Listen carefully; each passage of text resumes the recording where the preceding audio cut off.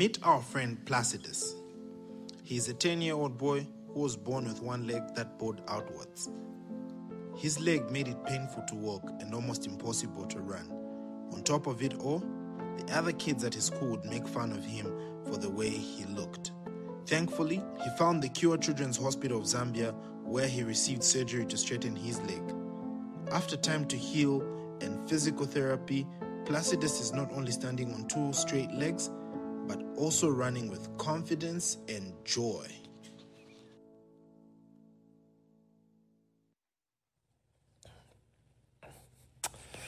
What a great story.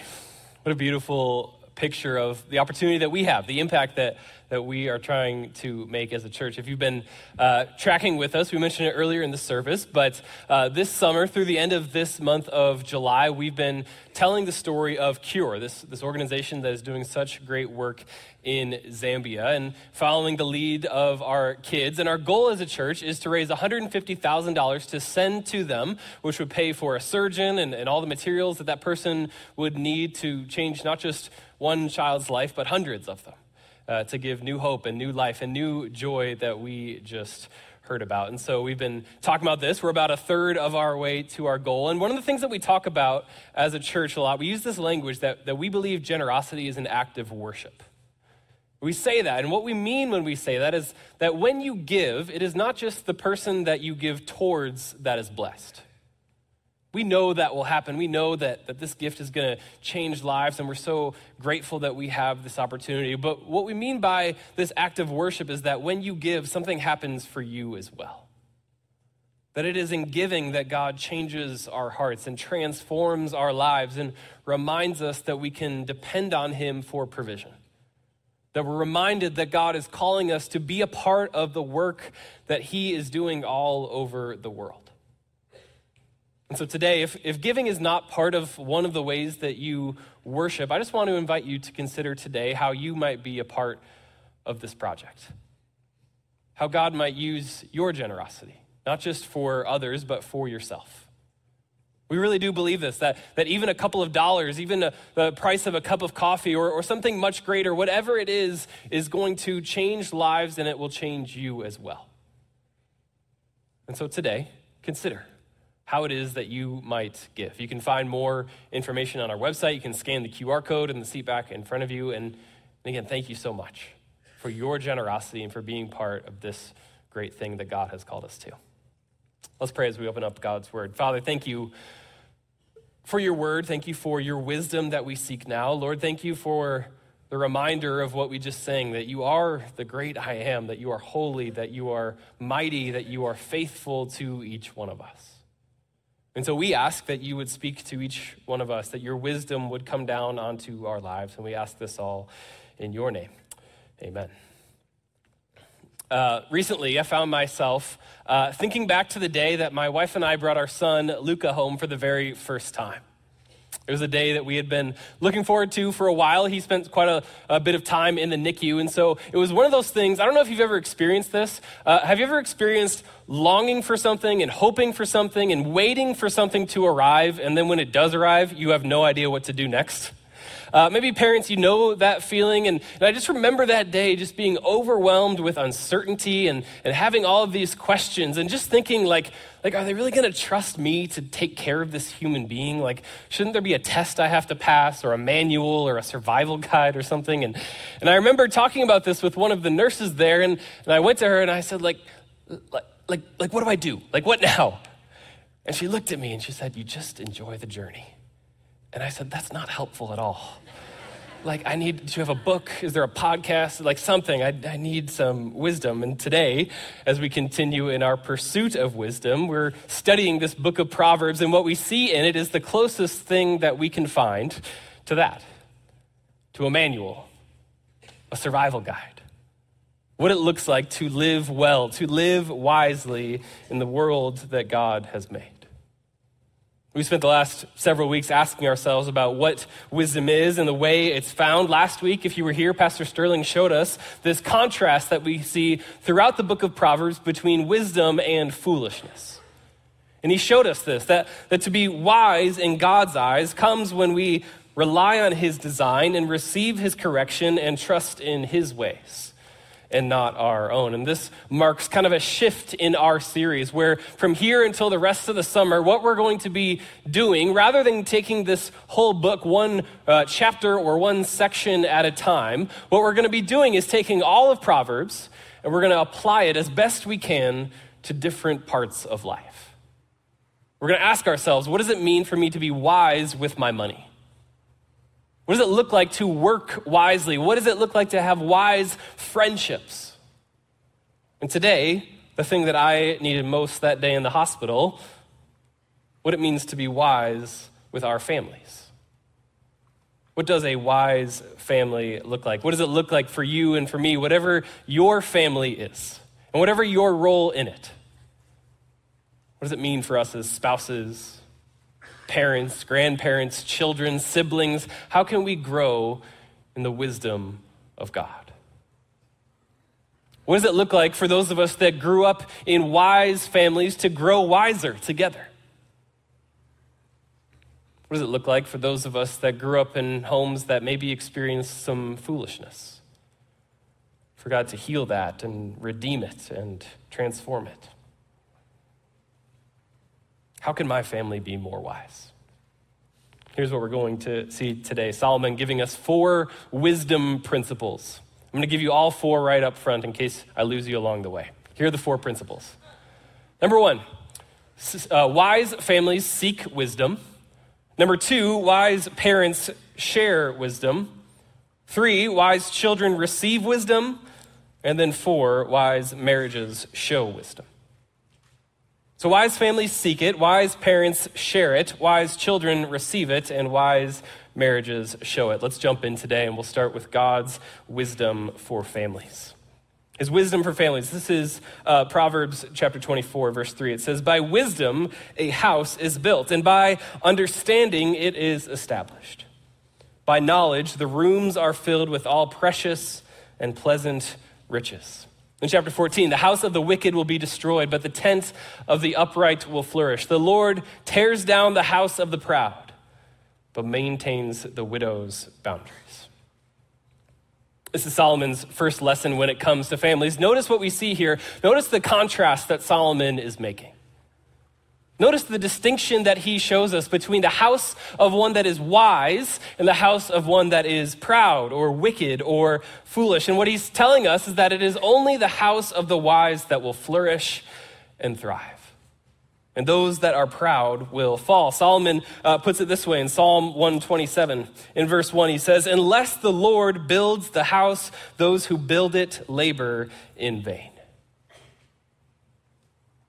This is the foundation, the thing that every wise family does. They build their house on the wisdom and the word of God.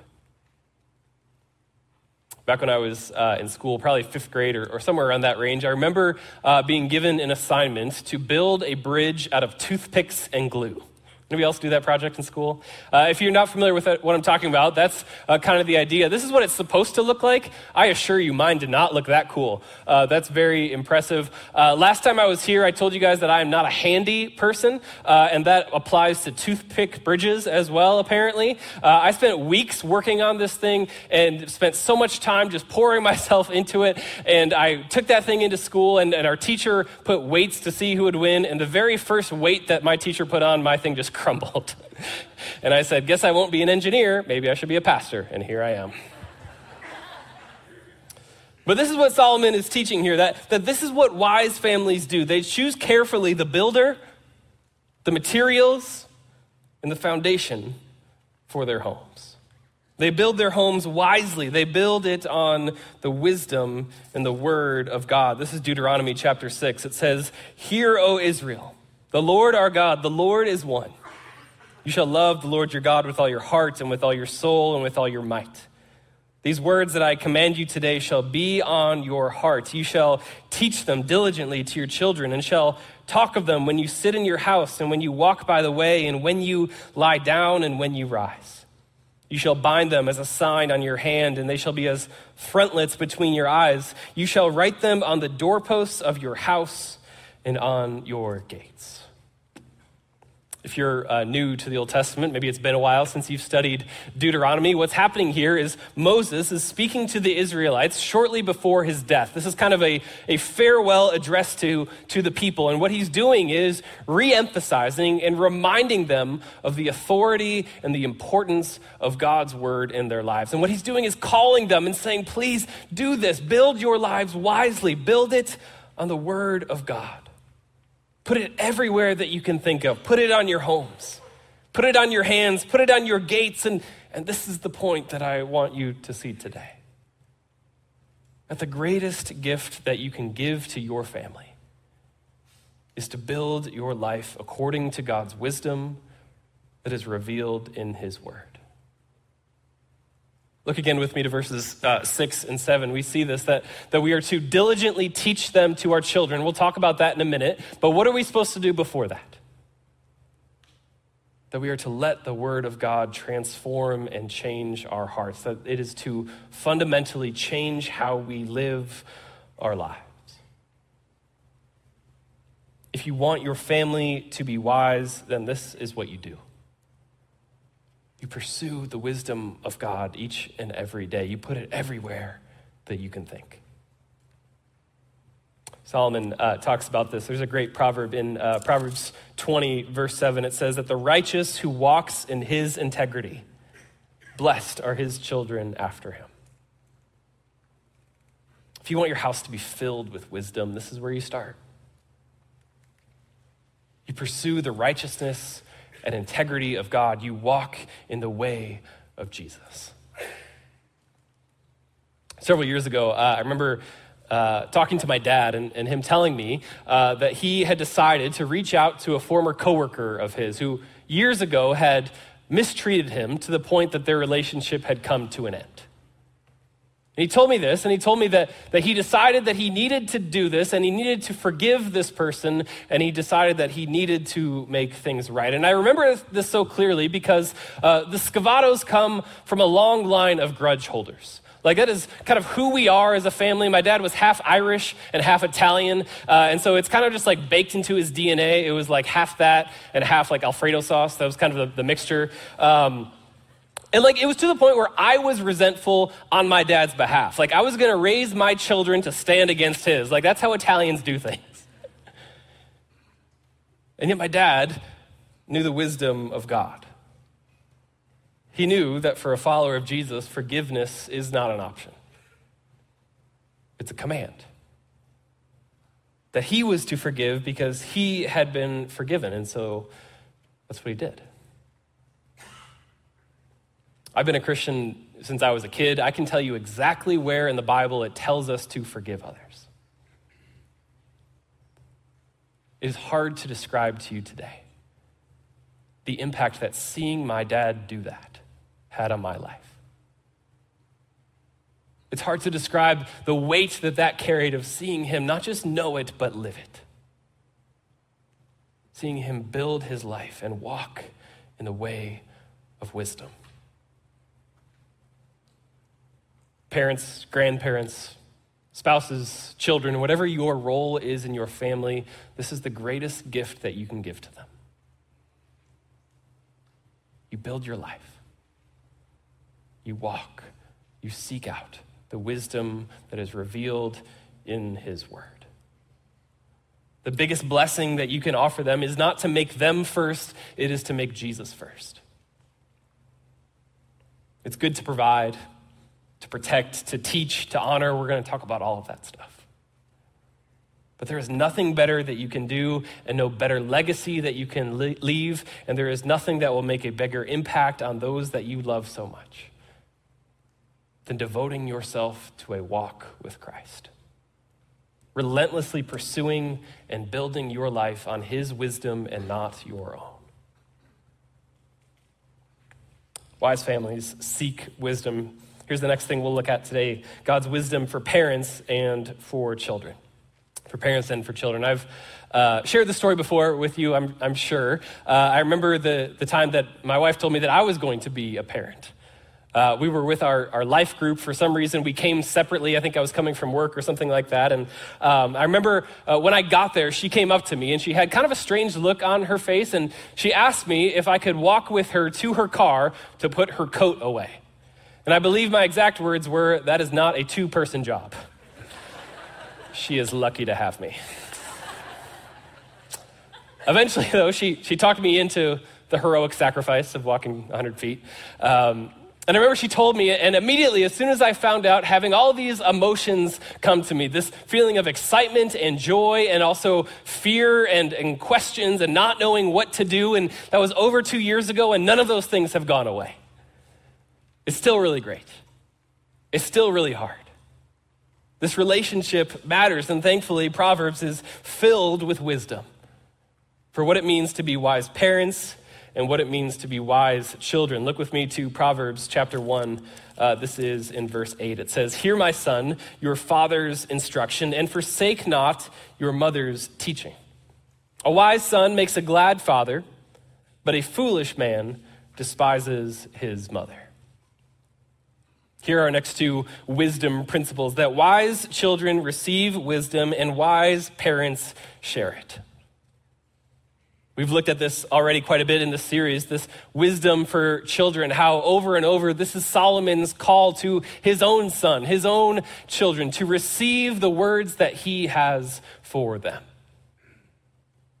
Children are to receive wisdom, to listen, to obey, to respect, to bring joy. The biblical term for this is called honor. Kids, students here with us today, this is God's desire for you, that you would honor your parents, that you would be open to their wisdom, that you would obey them up until the point that it would lead to disobedience to God. Do not take them for granted. God has chosen them for you. Those of us who are no longer kids, honoring our parents is not something that we are exempt from. It's something we are all called to throughout our lives. And as adults, the primary way that we can honor our parents is through respect. Respect your parents, even if they did not give you a perfect childhood. Forgive them if there is something that needs to be forgiven. Care for them, treat them with dignity, honor them, even if they are no longer with us. Children, honor your parents, receive wisdom. Then it's parents, love your kids by sharing wisdom. And Scripture is filled with wisdom for parents. Let me just give you three things that Scripture describes, three tools for raising wise children. You offer diligent instruction, you give loving discipline, and you express your delight. We see this first one back in Deuteronomy chapter 6, this diligent instruction. It says this in verse 7, that you shall teach them diligently to your children. Shall talk of them when you sit in your house and when you walk by the way and when you lie down and when you rise. You shall bind them as a sign on your hand, and they shall be as frontlets between your eyes. You shall write them on the doorposts of your house and on your gates. In other words, parents, this is the way that you are to instruct your kids. You do it every day and everywhere and in every way that you can think. Wisdom is rarely found once a week on Sunday mornings for an hour. It is a daily rhythm, a muscle to develop. We are to be diligent in teaching our kids about the wisdom of God. One of the things I'm grateful for as a parent about this church is that our student ministry teams and our kids ministry teams do not think that it is their job to disciple our kids on their own. You'll hear this language for them that they want to partner with families and partner with parents, and that the home and not the church is the primary discipleship opportunity. Think about it this way. If I bring my son every week to this church, and I do, that's 52 hours a year that he is here, out of over 8,000 hours in the year. That's less than 1% of his life. How many of us, in a world that is filled with different messages about God and about good and with competing values, how many of us think that that could ever be enough? See, this is what wise parents recognize, that to be a wise parent is to be diligent. If I want my kids to know and trust the Lord, that there are daily opportunities that I must take advantage of. Wise parents aren't afraid of big questions or hard conversations. Wise parents are okay with doubt. Wise parents respond to sin the way Jesus does, with grace and with truth.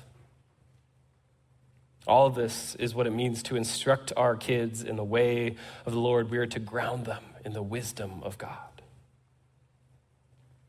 Wise parents offer instruction. That's the first way. Here's the second one, that wise parents give loving discipline. This, again, is something that Solomon addresses over and over throughout this book. I'll show you just one verse in chapter 13. It says this, that whoever spares the rod hates his son, but he who loves him is diligent to discipline him. Let's pause here, shall we? I know for some of us, we didn't make it past the first line of that verse, did we? This idea of sparing the rod oftentimes is a controversial one, oftentimes used in discussions about the form of punishment, the way in which we as parents discipline our kids. But what Solomon is doing, at least in this verse, is something more than that. He's speaking not just to the form, but to the purpose, the reason that discipline matters. Look with me to Psalm chapter 23. It says this in verse 4, that even though I walk through the valley of the shadow of death, I will fear no evil, for you are with me. Your rod and your staff, they comfort me. If you're familiar with this psalm, you know that this is David describing God as his shepherd, the one who leads him to still waters, the one who restores his soul, and also what we see here, the one who uses a rod and a staff, not to bring affliction, but to bring comfort. Now, the rod was this kind of short wooden stick, kind of like a club that was used, and it was the tool of a shepherd, and it was used primarily for three things. It was used to count, to show authority and belonging, to guide, to keep them on the right path, and to protect, to use as a weapon on any that might try to devour them. So this is the picture that we're given of what it means to discipline wisely. That discipline is not about instilling fear, not about inflicting pain, not about releasing anger. Discipline is about being a good shepherd. It is about authority, guidance, and protection. The author of Hebrews describes it as an act of love. Look with me to Hebrews chapter 12. Have you forgotten the exhortation that addresses you as sons? My son, do not regard lightly the discipline of the Lord, nor be weary when reproved by him. This is Proverbs 3, by the way, that the author is quoting. For the Lord disciplines the one he loves and chastises every son whom he receives. It is for discipline that you have to endure. God is treating you as sons. For what son is there whom his father does not discipline? Wise parents recognize that it is not loving to let our kids walk down a path of foolishness while we offer nothing but affirmation. Wise parents also recognize that it is not loving to use discipline as a cover for abuse. Discipline takes on different forms for every child and in every stage. And it is the wise parent who recognizes that and does it all in love, to guide them, to protect them, to bring them back to the path of life. And then third, wise parents delight in their children. I love this proverb back in chapter 23. It says, my son, if your heart is wise, my heart too will be glad. My inmost being will exult when your lips speak what is right. Parents, no matter how old your kids are, grandparents, aunts, uncles, if you work or volunteer with kids, this is one of the most important things you can do and one of the greatest ways to make those kids wise. You make it as clear as possible that you and their heavenly Father delight in who they are. Tell them specifically what you love about them. Tell them why they mean so much to you. Most importantly, tell them the ways that you see God working in their lives. Be unreasonably proud when they take a step of faith. Give thanks to God when they walk in wisdom. Follow the example of God himself, who, seeing his son get baptized, declares this in this moment of fatherly love and joy, that this is my beloved son with whom I am well pleased. Wise children come with diligent instruction, loving discipline, and utter delight. We'll close with this: God's wisdom for marriage. His wisdom for marriage. So we've seen this: that wise families seek wisdom, wise children receive it, wise parents share it. And here's the last thing that we'll see today: that wise marriages show wisdom. Wise marriages show wisdom. Look with me to Proverbs 18. We see this in verse 22. It says, "He who finds a wife finds a good thing and obtains favor from the Lord. House and wealth are inherited from fathers, but a prudent wife is from the Lord." So this is the way that Solomon views marriage. He sees it as a gift that comes directly from God, that is designed to show his wisdom. Think back for a moment, if you can, to the series we did earlier this year in the book of Genesis. Do you remember that? We talked about this, how God, in this outpouring of love, creates everything, the heavens and the earth, and he says that everything is good except one thing. Do you remember what it was? We saw this back in Genesis chapter 2 in verse 18. It says that the Lord God said that it is not good that the man should be alone. I will make him a helper fit for him. That helper word is ally, strength, partner. And the rib that the Lord God had taken from the man, he made into a woman and brought her to the man. Then the man said, "This at last is bone of my bones and flesh of my flesh. She shall be called woman because she was taken out of man. Therefore, a man shall leave his father and his mother and hold fast to his wife, and they shall become one flesh." See, this is why Solomon describes marriage as a gift. Because God created it. It was his design, and it was his idea to bring more goodness into the world. Paul talks about this in Ephesians chapter 5. He's talking about his instructions for wives' homes, and he mentions this. He actually quotes the verse that we just read. He says this, that therefore a man shall leave his father and mother and hold fast to his wife, and the two shall become one flesh. This mystery is profound. And I am saying that it refers to Christ and the church. However, that each one of you love his wife as himself, and let the wife see that she respects her husband. Marriage is a gift. He who finds a good wife finds a good thing. She who finds a good husband does the same. Why? Because marriage is a picture and the embodiment and the expression of the gospel. It is the mystery, it is the wisdom of God revealed to us. Timothy Keller puts it this way, that marriage is gospel reenactment. And this is what wise spouses realize, that if today that you are married, you have entered into a covenant.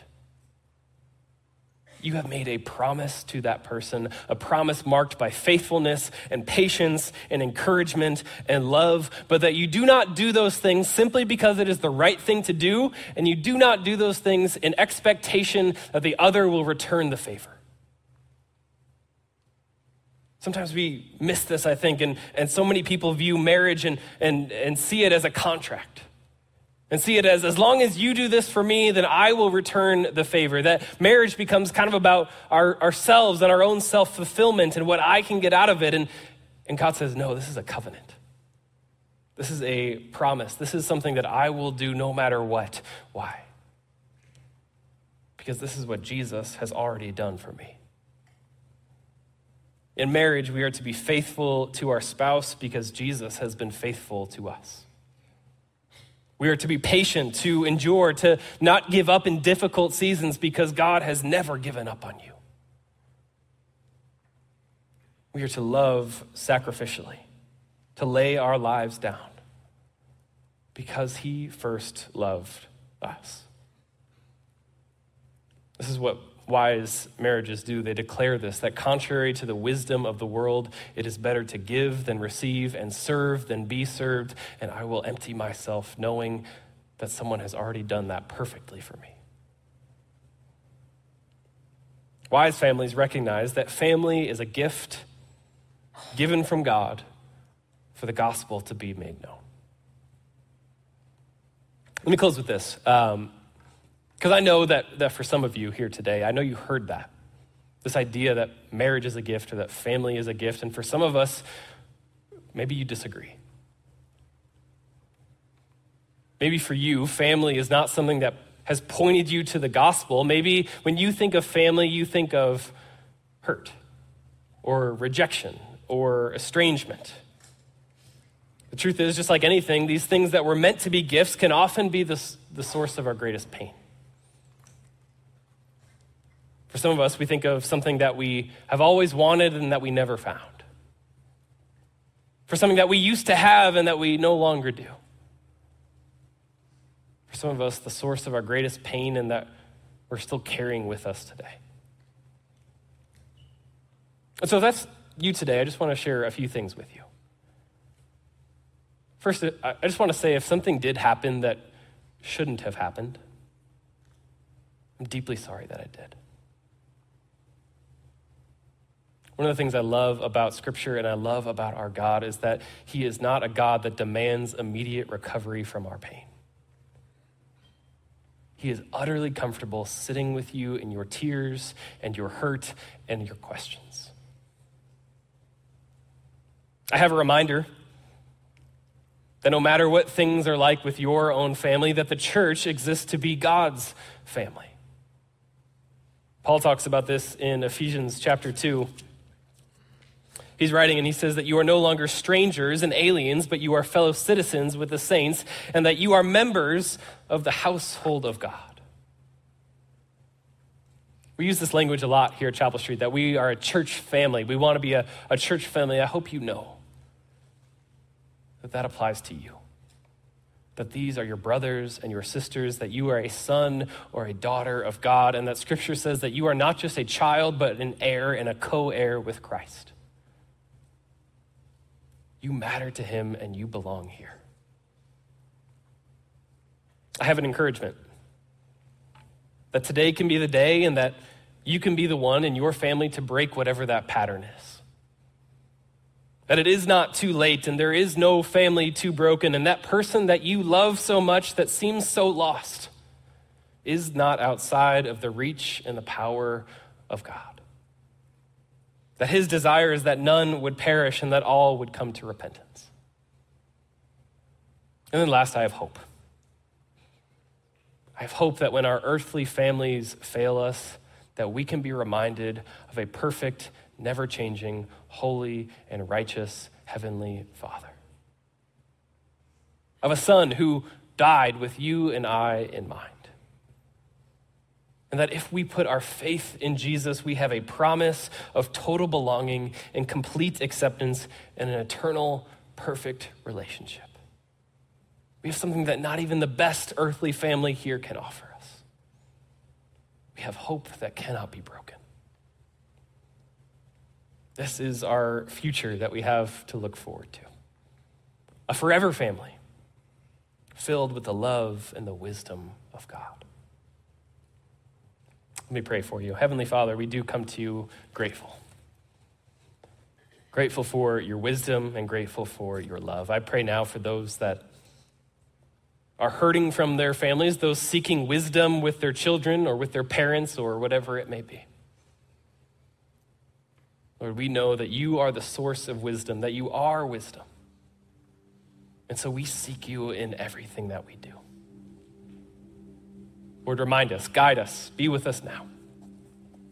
We ask all this in your name. Amen. Amen. How good it is to sing of his goodness for us. As always, if there's something going on in your life, our prayer team is ready in the glass room right outside in the lobby. We're honored to do that. It's our privilege to come alongside you in prayer. For those of you that came prepared to give, we have boxes in the back and give online as well. We're so grateful for those of you that worship through your generosity. Receive now today's benediction. Would you go in the love of a perfect Father, in the hope of Christ the Son, in the power of the Holy Spirit, a beloved member of God's family filled with his wisdom. Amen.